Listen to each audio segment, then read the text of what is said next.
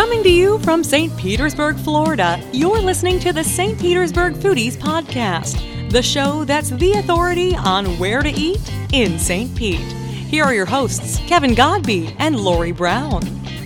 Hi, I'm Kevin Godby. And I'm Lori Brown. Thank you for tuning in today.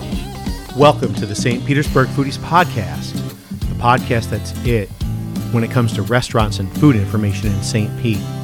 And be sure to check out our website, stpetersburgfoodies.com. There you'll find great information, including restaurant reviews, the largest St. Pete happy hour list ever created and kept updated, and information on the newest restaurants in town. We are locals that live in downtown St. Pete, and we've been eating our way through this town for years, so you don't have to. But you should.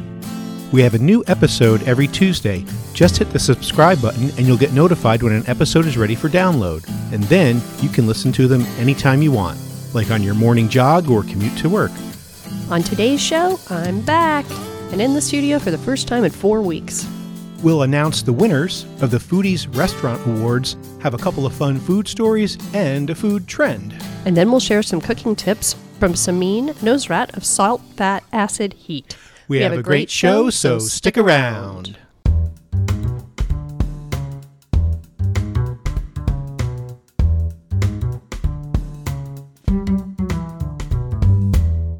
I'm so hungry right now, I'm getting takeout from Noble Crust.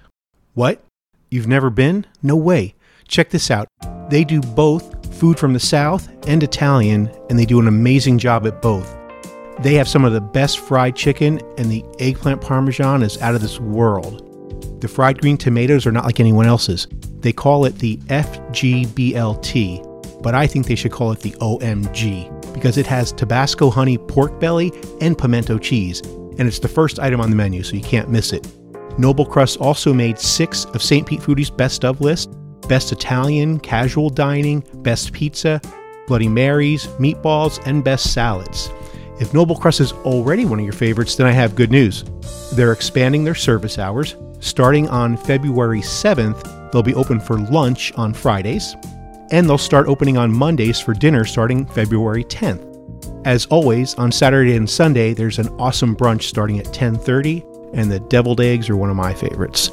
The St. Pete location is on 4th Street North and 83rd, and they also have locations in Carrollwood and Wesley Chapel. You can check hours and menus at noble-crust.com.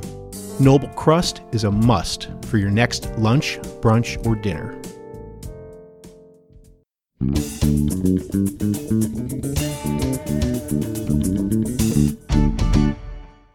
This is where we would usually have a segment for a recipe. That's where Abby creates a new recipe special for foodies and comes over, makes the food, and we eat it, and then we talk about it on the podcast. But because of social distancing, we're not going that far, but we do have a new recipe, which you can find on our website, which I will mention the address in a moment in case you don't know. But what we have is called the Savory Dutch Baby, and it's a breakfast or brunch item, which we thought would be a great idea since a lot more people are home for breakfast or brunch these days. And Abby describes it as a little clean out the fridge, BLT, A&E, Savory Dutch Baby. So BLT, I think everyone knows that. A&E is avocado and egg. So bacon, lettuce, tomato, avocado, and egg. And she said it's basically like a fluffy, savory pancake. Check it out on stpetersburgfoodies.com. Look in the navigation for local food recipes. And this recipe, as well as all of our others, are sponsored by Rollin' Oats. Thank you, Rollin' Oats, and thank you, listeners. St. Pete is all about local, and this year we celebrate a local legend's 25th anniversary. Rollin' Oats Market and Cafe was founded in July of '94 by Bert Swain and Larry Schwartz. From the beginning, Rollin' Oats has made a commitment to provide St. Pete customers with the finest quality organic whole foods, nutritional supplements, and body care products at the most reasonable prices possible. And now they have a South Tampa location too. We go there for many items, but they are the only place that we go to buy our raw probiotics and other supplements. They have the best organic whole food selection in town, and on the flip side of that, They also offer a fantastic selection of wines and an unparalleled selection of local craft beer.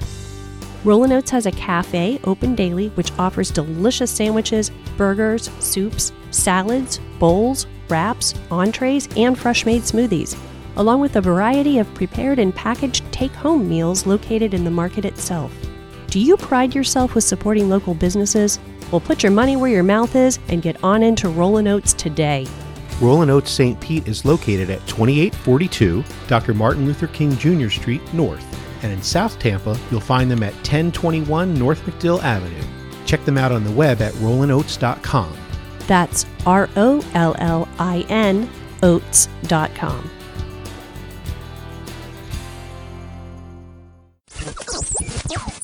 So if you haven't heard by now, we did make an announcement on Facebook that unfortunately we had to cancel the St. Petersburg Foodies Restaurant Awards show. We had a wonderful red carpet live event planned, but because of the current things going on with COVID-19, we decided to just cancel it flat out. There were some other events that happened in April and May that got rescheduled for August, September. And unfortunately, as much as it pains us to say this, if we did that, we don't know who's going to be in business and who's not going to be in business then, and it might be some of the winners. So we also want to try to boost some morale and give some shouts out to our winners that deserve it. And these are all the People's Choice Awards. We were going to have a critics section, and we decided to scratch that. Right. So let's get right to it. Best Downtown St. Pete Restaurant, Brick and Mortar Kitchen and Wine Bar. Congratulations, Jason Ruhe and Hope. Yes. The next one is Best Gulfport, Pia's Trattoria.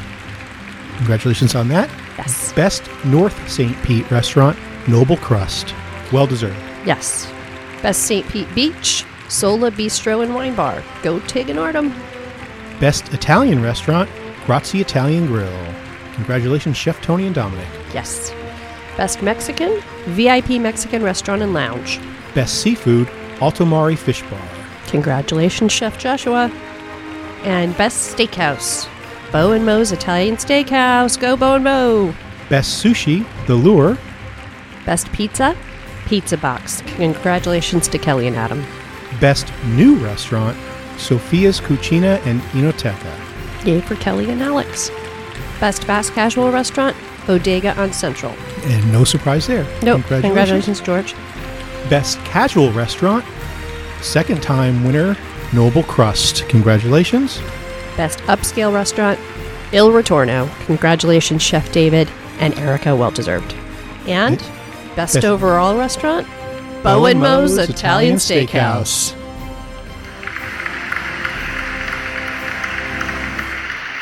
Congratulations to all the winners. Yes. We will be right back. Keep on moving. One of our favorite places to go eat in St. Pete is Engine Number 9. They've been a staple in downtown St. Pete coming up on 7 years, and they are famous for their unique and tasty burger creations. As a matter of fact, they are on the St. Pete Foodies list of best burgers in St. Pete. They also made the best hot dogs list, the best chilies, and the best wings in St. Pete. Aside from the food, Engine Number 9 is a great sports bar with lots of TVs, beer, and wine. And you can even get a regular old cheeseburger too, so you can bring your non-adventurous eater friends. Check out Engine Number 9 at the corner of MLK and 1st Avenue North in downtown St. Pete. Their burgers can't be beat. Engine number 9. Can you get me back on time? Engine Number 9 is doing takeout and delivery. The hours are 2 p.m. to 10 p.m. daily, and packaged beer and wine is also available until 9 p.m.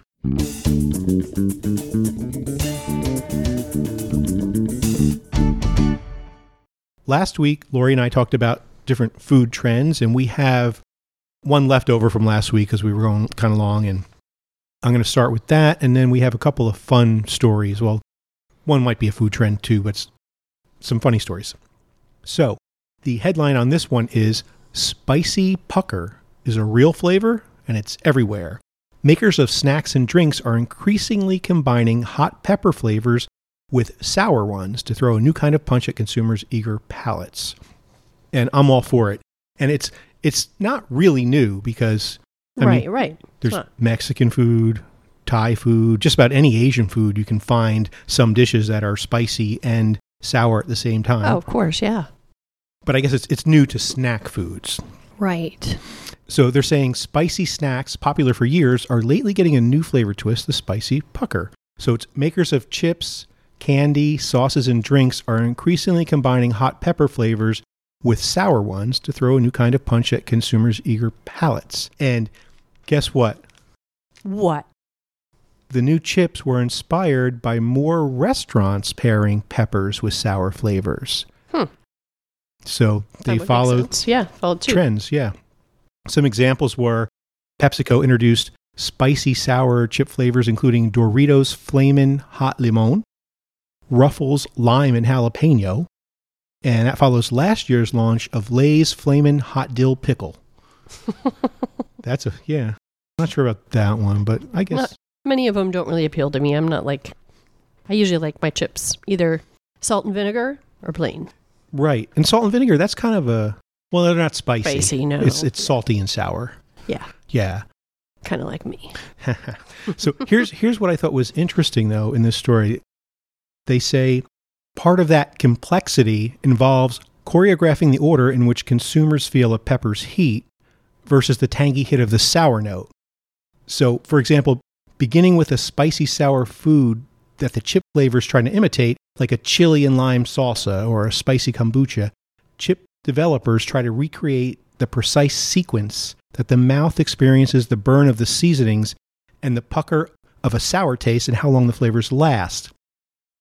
The lingering of heat is a polarizing subject. Some people don't like when heat builds up and stays with you for a long time, and other people love it. That's true. I'm not a big fan of that. I am. I know. Yeah. And they say, and I'm a big Doritos fan, they say Doritos loyalists typically want a lasting burn. There you go. While fans of Lay's only in recent years have fully embraced spicy version. Spicy versions. Right. Not virgins. Oh, jeez. I don't think they're spicy. Yeah. So now you have something that we actually, before this article came out just last week, also in the Wall Street Journal, when I saw it, we're like, yeah, we've been seeing this on our Facebook feed over and over. Crazy.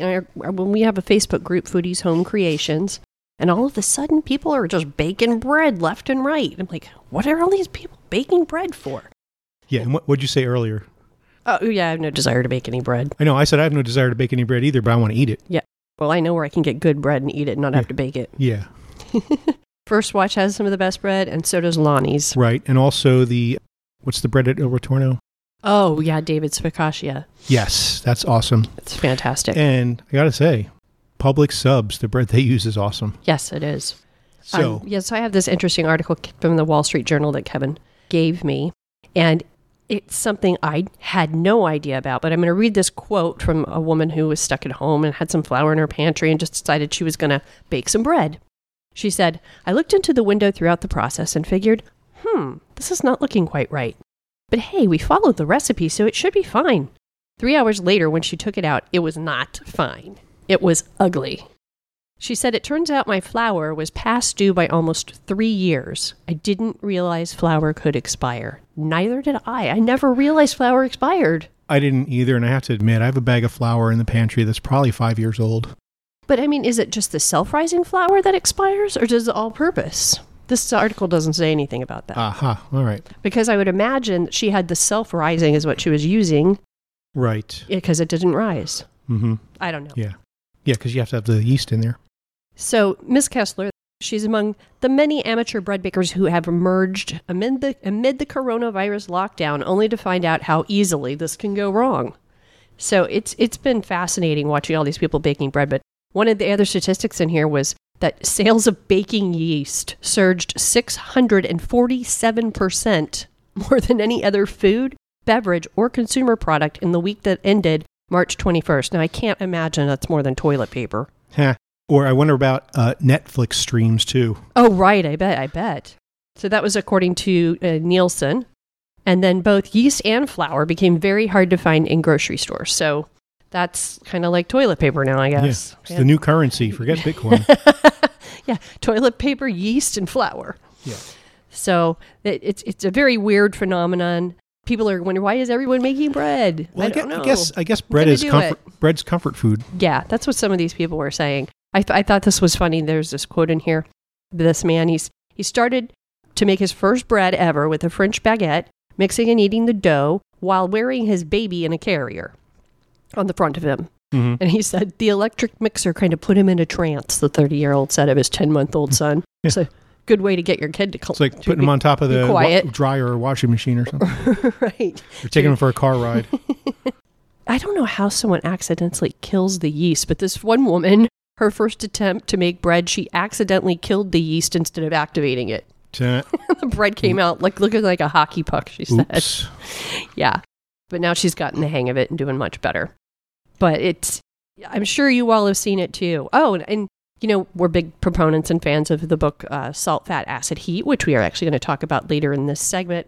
There's actually a book called Flour, Water, Salt, Yeast that was written a while back by the founder of Ken's Artisan Bakery in Portland, Oregon. He said, I actually wrote a book that was meant to be read. He said, not just a coffee table book. And the funny thing is, I have coffee table books and I read them. You do. I'm reading my one from Mazzaro's. That one's pretty interesting. Then there's this other woman. She she went shopping and she had run out of yeast entirely and they had no yeast in the store. So she decided to use one that was expired by just a few months, past its use by date, and her challah failed to rise to the occasion. She didn't even bother to taste it. They just threw it in the garden compost. Well, at least you didn't totally waste it. Right. Oh, so then there's this guy. This is really funny. He set up an iMessage group chat with 20 or so friends around the U.S. and urged them to synchronize their trials.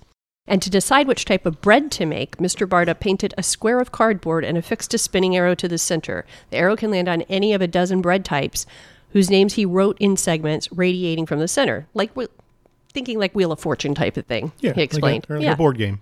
So every few days, he holds a FaceTime broadcast with his friends, and he spins, and whatever it lands on, that's the challenge for the week. Well, he's a little behind the times. He should be using Zoom. He should be, yes. So challah was his first challenge. And people, it's interesting because they're talking about people that don't have certain things, so they're trying to substitute other things that go against the recipe. And here's the thing about baking. I used to bake a lot when I was younger. My grandmother was a big baker. Baking is so precise that you miss one little thing, you substitute one thing incorrectly, and it's not going to work. Yeah, like other recipes, you can kind of wing it and substitute things and improvise, and you're okay. Here's some of the funny things people did. This one woman, they were going to make kulak, which is Albanian soda bread. So she was missing baking soda. Instead, she doubled the dose of baking powder. She was also missing cow's milk yogurt, so she made it do with goat's milk yogurt. And she went with gluten-free flour instead of all-purpose. She said the outside looked beautiful, but the inside was a little sad. She turned it into croutons. So it's just funny, the funny things people think to substitute for. Another hard lesson learned, sour cream is not a good substitute for yogurt in baking. It came out, this kulak came out rock hard, and it was so bad she didn't even photograph it. The reason we're seeing this so much is baking is really just a coping mechanism for getting through this pandemic, and that's why people are doing it. There's a couple that was supposed to get married on April 4th in Chicago, followed by a honeymoon in poor Italy. I feel so bad for Italy. It just breaks my heart. Such a beautiful country. I thought you were going to say they made bread instead of having a wedding. No, but because they had to postpone the wedding until after the pandemic. The quote is, "We're baking through our sadness." So she'd never made bread before. She succeeded at some wonderful homemade naan, which is a leavened flatbread, during that first week of social distancing. And then she decided a braided challah loaf. And she was talking on the phone while she was making the dough and didn't add enough flour, so the challah didn't really come. Oh, and she also decided to substitute honey for sugar. Oh, geez. She said, it was a little sticky. It got everywhere on my watch, my shirt. I thought I was going to have to throw it out, she said. So just a funny thing. And I know that this is just a coping mechanism. And that's really all we have for that. Oh, no. This one part too that was really funny. The one guy said that he has to he disconnected his fire alarms because he kept setting them off when he was trying to perfect his pizza dough. That sounds familiar. Yeah, I don't have any that are connected. I always disconnect them too, so I just thought that was funny. So, yeah, that's all I got on that one. Okay, this next one is my favorite. The title on this one is, Does a Famous Bay Area Pizza Help Induce Labor? Expectant moms think so. Doctors say there's no magical food that can cause contractions to start, but that hasn't stopped parents-to-be from lining up for the Prego pizza. So there's a place, Scipollini's Pizza. They've been around for 46 years. Okay. They started in Clayton, California, which is 30 miles northeast of San Francisco. Mm-hmm. Now they have 7 locations, 6 in the Bay Area and 1 in Reno. And the most famous pizza that I referred to previously is the Prego, Prego, which is also Prego. You know, so if you don't know the story and you're looking at their menu, you might confuse the name to be Italian, which Prego in Italian means you're welcome. There's other uses for the word, but we're not going to do an Italian lesson here. So here's part of the story. At nearly 41 weeks pregnant, Joyce Ann Rodriguez had tried just about everything to induce the birth of her second daughter last June. She walked endlessly around her neighborhood in San Lorenzo, California, drank warm milk, snacked on fresh pineapple. I guess those are supposed to induce labor or something. I never heard any of these things when I was pregnant. Nothing worked. Then she remembered a random tip she picked up in her online moms group. Try Scipollini's, a nearby pizzeria. Around the Bay Area, the shop is whispered about among moms-to-be, midwives, and antsy spouses as the purveyor of a pie that causes pregnant women to go into labor. Ms. Rodriguez was suspicious. She nonetheless dragged her husband and toddler son to a Scipollini's 35 minutes away in Walnut Creek for a piece of Prego pizza, as it's called by the restaurant. The next day, contractions started. And she said, I really do think it was the pizza. She delivered a healthy baby girl. Nice. Well, I want to know what's in this pizza. I'm getting there. So from Scipollini's website, they say, in the spring of 1981, a woman desperate to give birth after a trying pregnancy wandered into a Scipollini's Pizza in downtown Clayton. Jokingly, the woman demanded that the manager give her a pizza that would make her have the baby soon. Seeing her desperation, the manager concocted a pizza right there on the spot with just about every single topping they have. The masterpiece had 13 different toppings, including extra onions and extra garlic. The pizza was loaded with fresh vegetables and 6 types of meat. The creation weighed over 4 pounds and could have cured the hunger of several small countries. The results were amazing. The woman left the restaurant after eating the Prego pizza and went into labor that same evening. So began the amazing history of the first ever, the original Prego pizza. That's the funniest story. Yeah, I think it would make me have a baby too. Yeah. Well, one that you wouldn't be able to get out. Yeah. So also on the website, they list about 100. They have just a running list. And there's 100 what they call success stories on the website. They'll say Rosalind's success story, Tara's success story, and then they submitted their story of how it worked for them. So the Prego pizza, this is the menu description. Our world-famous labor-inducing masterpiece. It really works. Salami, pepperoni, ham, mushrooms, olives, bell peppers, extra onions, sausage, ground beef, linguiça, extra garlic, parmesan, and oregano. The pizza weighs 4 pounds and costs $37. I would imagine you'd have to eat that with a fork and knife. How in the world could you pick that up without all that falling off? Right. What in the world is linguiça? I've never heard of that before. I had to look it up too. It's a highly spiced pork sausage flavored with garlic, paprika, and other spices. Sounds yummy. Yeah. Still finding new food out there too that we didn't know about. So the Prego pizza induces labor. I should hope that it does not cause people to get pregnant. Right. I was thinking the same thing. I know. That would be bad. Not only that, make sure you don't eat it before you get to your due date. Yeah. That would be really bad. Yeah. So here's another one. When Abigail Hamilton visited Scipollini's last September at 39 weeks pregnant, she counted at least 6 other expectant women at the restaurant. Her waitress told her a trick. Eat at least 2 slices right away, take a walk, and then eat more. Ms. Hamilton, who doesn't even like pizza, what the hell is wrong with her? I know, right? Who doesn't like pizza? Never in my life have I heard of somebody who doesn't like pizza. Right. Tried to follow directions, but was too full to eat a third massive slice. Nonetheless, contractions started the next morning and she soon gave birth to her daughter. And she says, it wasn't psychological because I didn't believe it would work.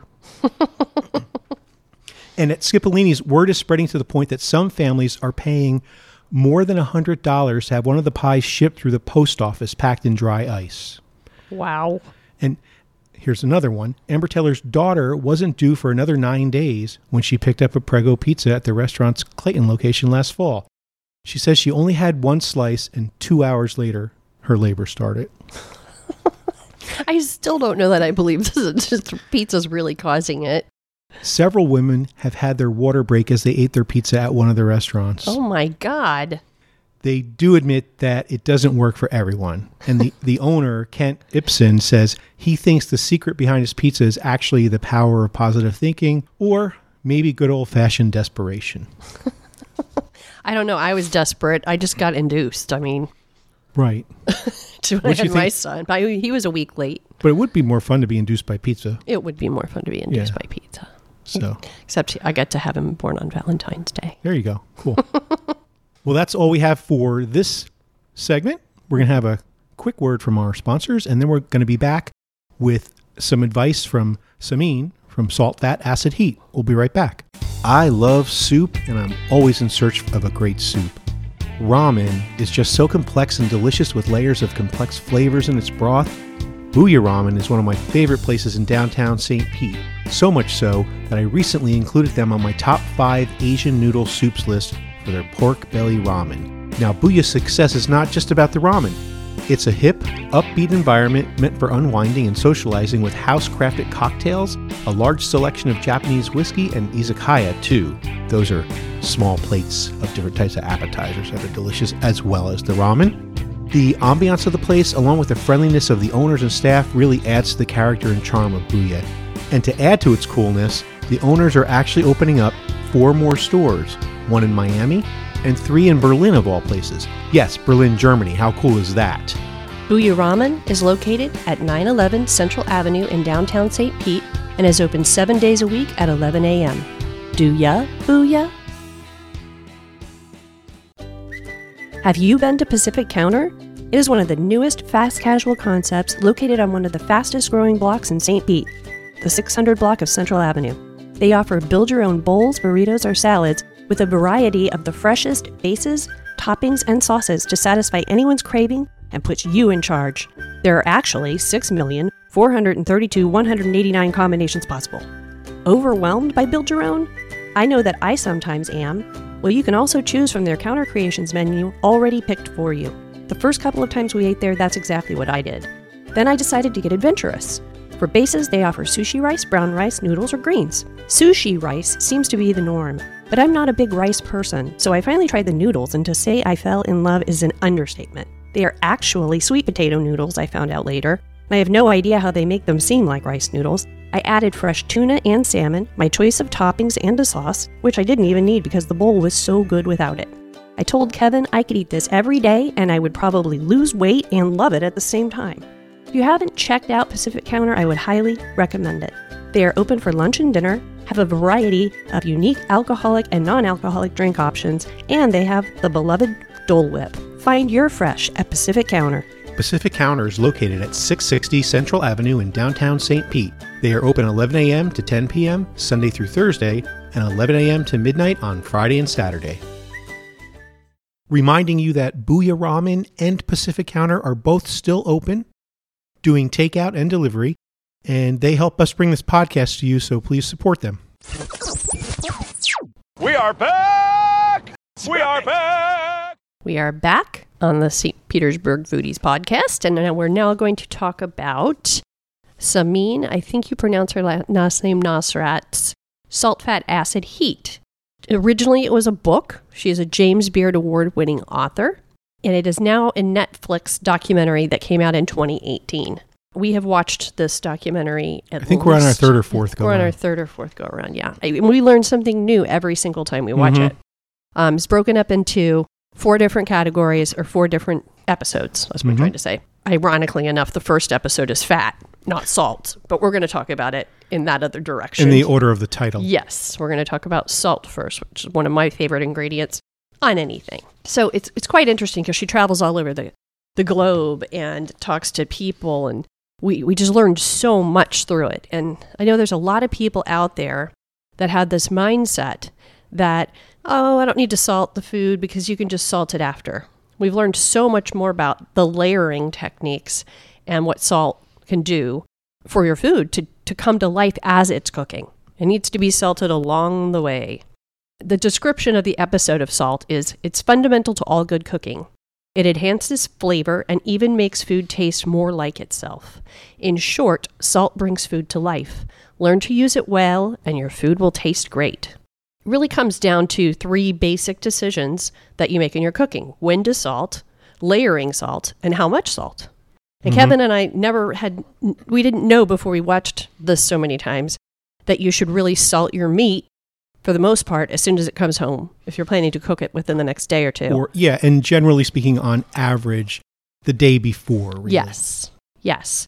And the size of the crystals actually matter, too. So when you're salting your meat, you want to use smaller crystaled salt, like, for instance, Morton, or what we use now is Diamond Crystal, I believe is the name of it. Something that people don't know is that all salts are not created equal.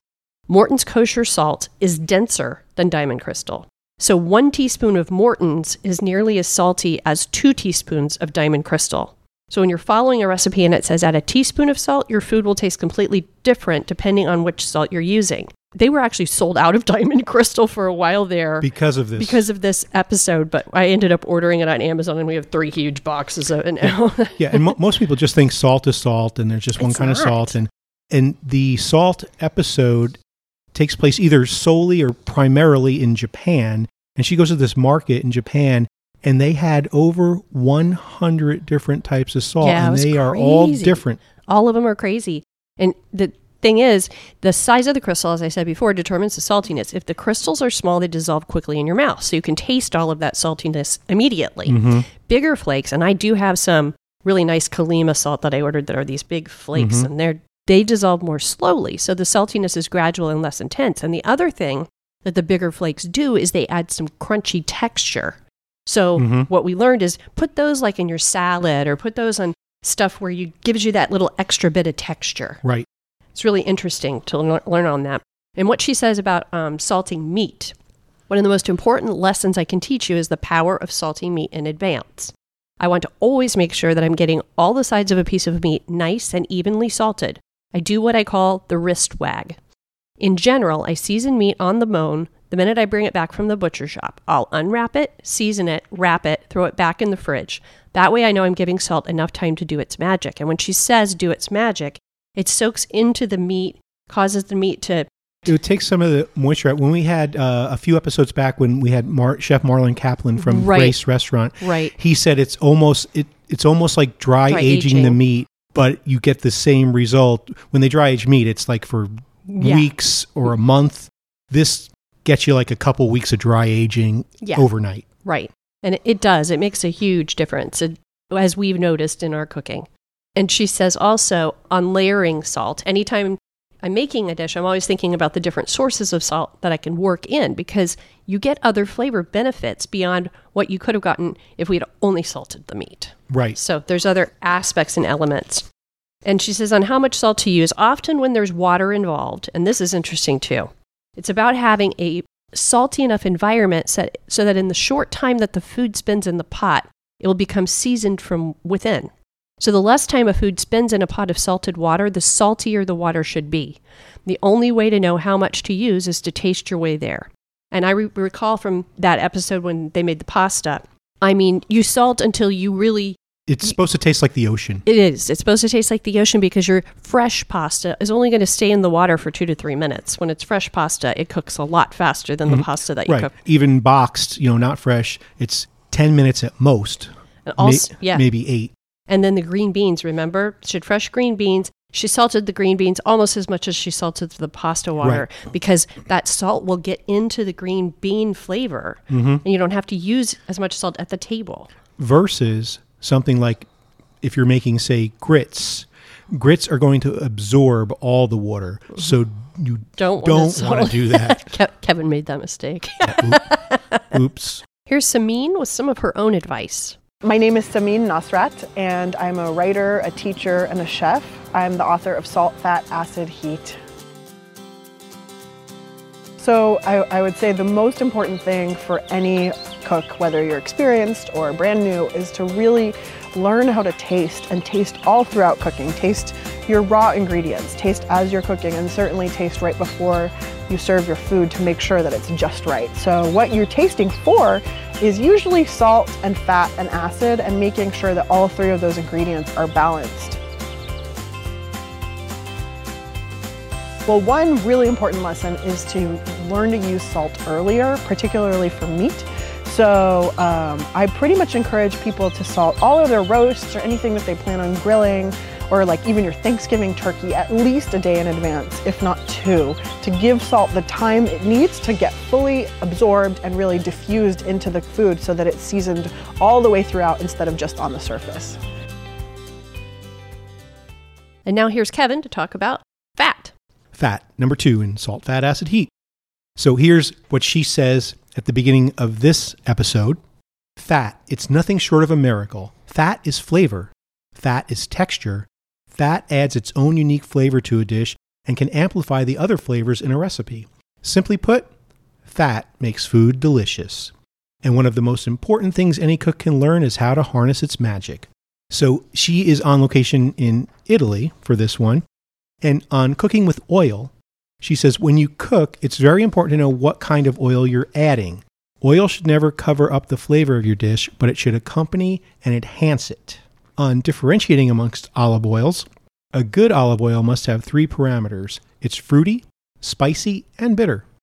In your mouth, you must feel at least a bit of spiciness, because if it's spicy, it's alive. It's a flavor that remains in your mouth, so if you drink it and that's all, it's not a good olive oil. But if you drink it and after a minute you still feel the oily sensation in your mouth, that's a good olive oil. And we did that yesterday. We did it yesterday. We were watching the episode, and I was able to procure 1 bottle of the exact olive oil in the documentary. And I was trying to get more, but they were sold out. I got like the last bottle for Christmas. I checked just now in April, and they're still sold out. Yeah, this olive oil is from Liguria in Italy. Absolutely stunning olive oil. Yeah. Wow. We just opened it yesterday. We actually poured it in little wine glasses and drank it. Which is what they do on the show, too. Yeah. We were doing what they were doing on the show. It was great. But it feels like the mouthfeel, it's creamy. Buttery. Mm-hmm. And it's has a mild, like grassy sweetness like you get from like a wheatgrass shot. Right. And then the pepper came as like a little tingle at the back of your throat, like maybe 5 or 10 seconds after you swallowed it. Yeah, the problem is most people here in the States have no idea that there's an actual expiration date on olive oil. Right. And we talked about that on last week's episode. We did. So if you missed it, check that out. Now, here's also another tip from Sabine on preheating the pan. This is one of those important things that I think home cooks forget, is how important it is to preheat the pan. You have to heat the pan before you heat the oil. What you talking about, Willis?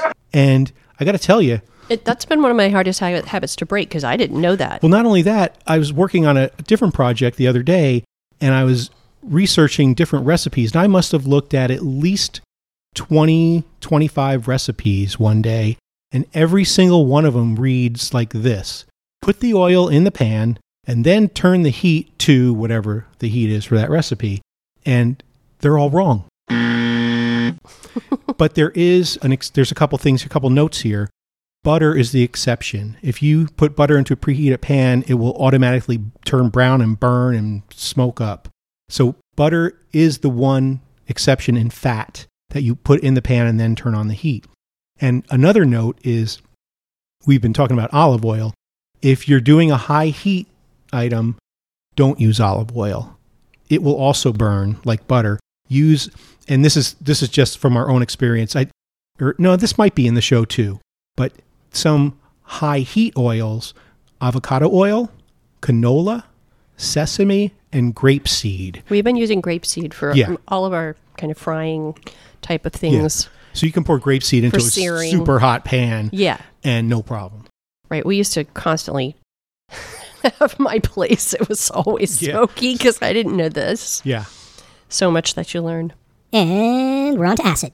Acid's one of the the biggest things I think that we have learned in the last couple of years. Well, we learned a lot, obviously, as we're talking about this, but I remember in the past, like we ordered the pad thai from Hawkers, for instance. Yeah. And they would serve it with, I believe it's a lime. A lime wedge. A lime wedge. And why do they put this lime wedge in here?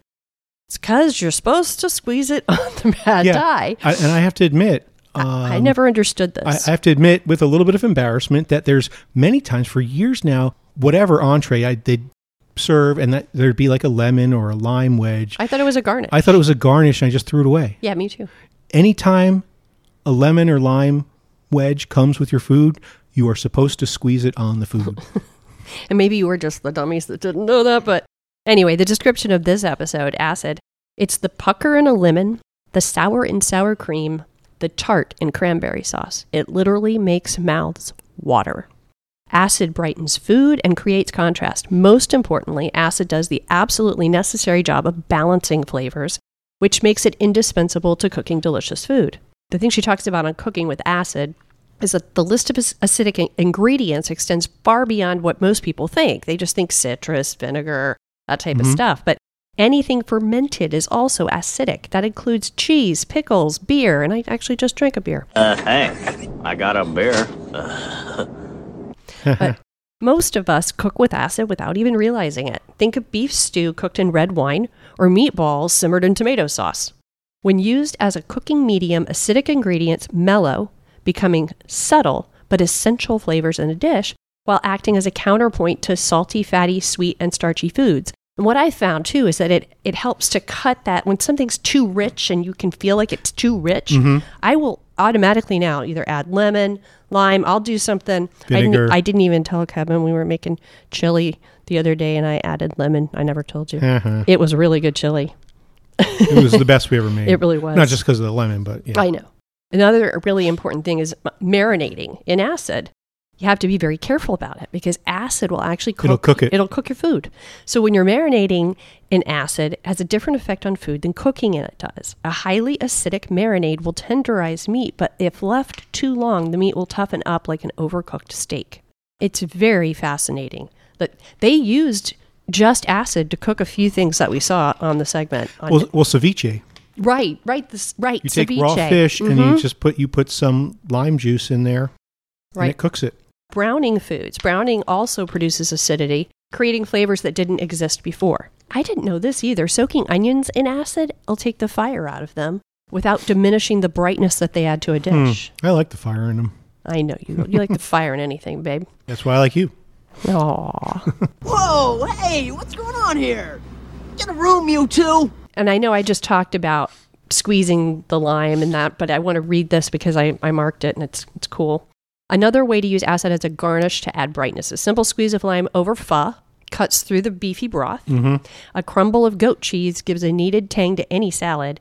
And a splash of white wine added just before serves to balance the starchy richness of a risotto. Cool.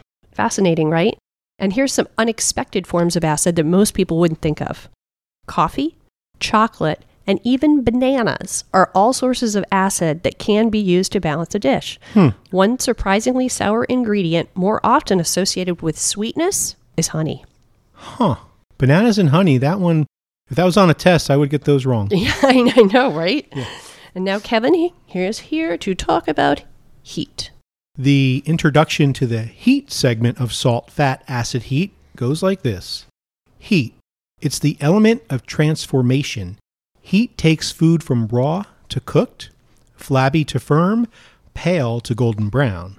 Sizzles, splatters, crackles, steam, and aromas are all the results of applying heat to food. And once you understand how heat works, you can be confident that whatever you cook will taste great. And the location for this one was California. It was at Samin's home, most of it, right? Yeah. So the first tip is going to be on grilling a steak. And let's go back to salt also to remind you, if you get that really nice ribeye or whichever cut you enjoy, get it a day before. Salt it, put it back in the fridge for tomorrow. But then make sure that you take it out of the refrigerator so it can come to more room temperature for at least an hour. You're stealing my stuff. I know, but I already knew it. At least an hour, maybe 2. I want to talk about doing a steak in a pan and cast iron, but she also says on grilling a steak, you want to cook it more than halfway on the first side, then let it cook through to medium rare or whatever you like on the second side. So it's not like 50%, 50%. It's more like 65 to 70% and then 30%. And she also talks about, and I have a clip here in a moment, but she says that, and I think we talked about this before, that to preheat the skillet, right? We did. Yes. I do it on the stove, but she said that she was at somebody's house, I think, cooking, and their stove was weak. So she says the solution there is heat the oven to 500 degrees and stick the cast iron in there for 20 minutes to preheat it. That's a freaking hot cast iron. Yes.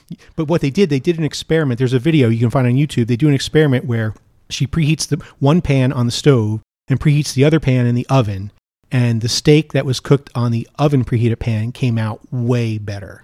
And here's Samin with some of her own advice on searing steak. As important as it is to get the heat right, to get the pan really hot and get that beautiful sear, it's equally important to let meat rest. And the reason is because it never cooks perfectly evenly. So that gives time for proteins to relax, the meat will be more tender, and also for the juices to distribute. Okay. On prepping meat, as Lori was saying, you have to bring meat up to room temperature. You have to pull it out from the fridge and let it sit on the counter for an hour or longer, depending on the size. When you go straight from the fridge into the oven, it will never cook evenly. The skin of the chicken will rip. The outside will get burnt and overly dry before the inside can even cook. That's why a lot of Thanksgiving turkeys come out raw. I made that mistake this year because I forgot to take it out, remember?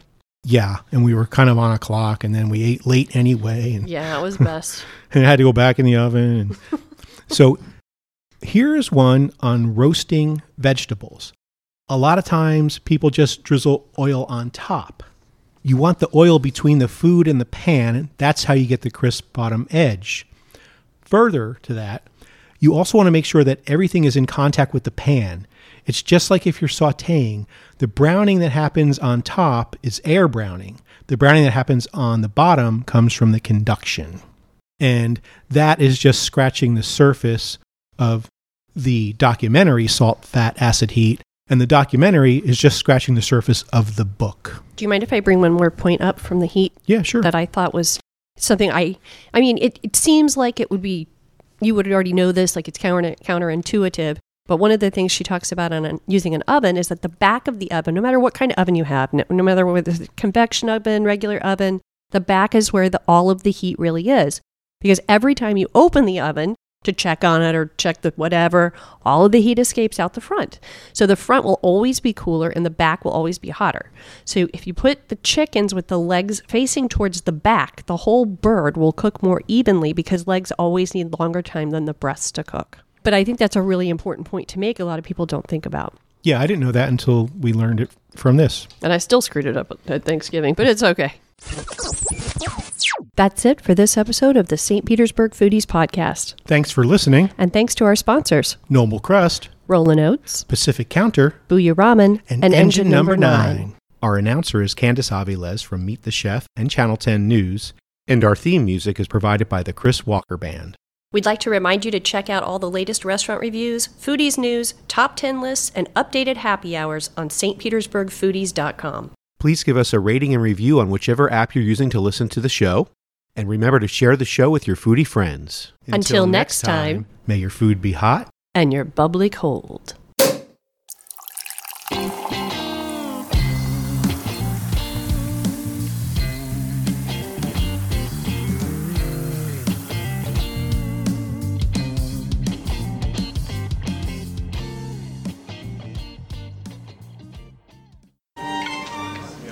And how would you gentlemen like those steaks prepared? Prepared? Oh, you mean cooked? Yes, sir. Cooked is most definitely what I should have said. Do excuse me, please. How would you like those steaks cooked? Well, just knock its horns off, wipe its nasty old ass, and chunk it right down on the plate. Same for me, please. I will give Chef your instructions exactly. And would you care to order wine with your meal? Hi, yeah. Why don't you bring us a bottle of something or other? Not too sweet. American. American something or other. Yes, sir. An excellent choice. And would you like to have glasses, or do you prefer to drink directly from the bottle?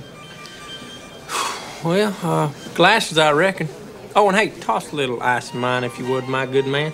Ice? Certainly, sir. Nothing could surprise me now. Oh, yeah, hey, tell that cook he better not screw up them steaks. We're kind of particular about our meat.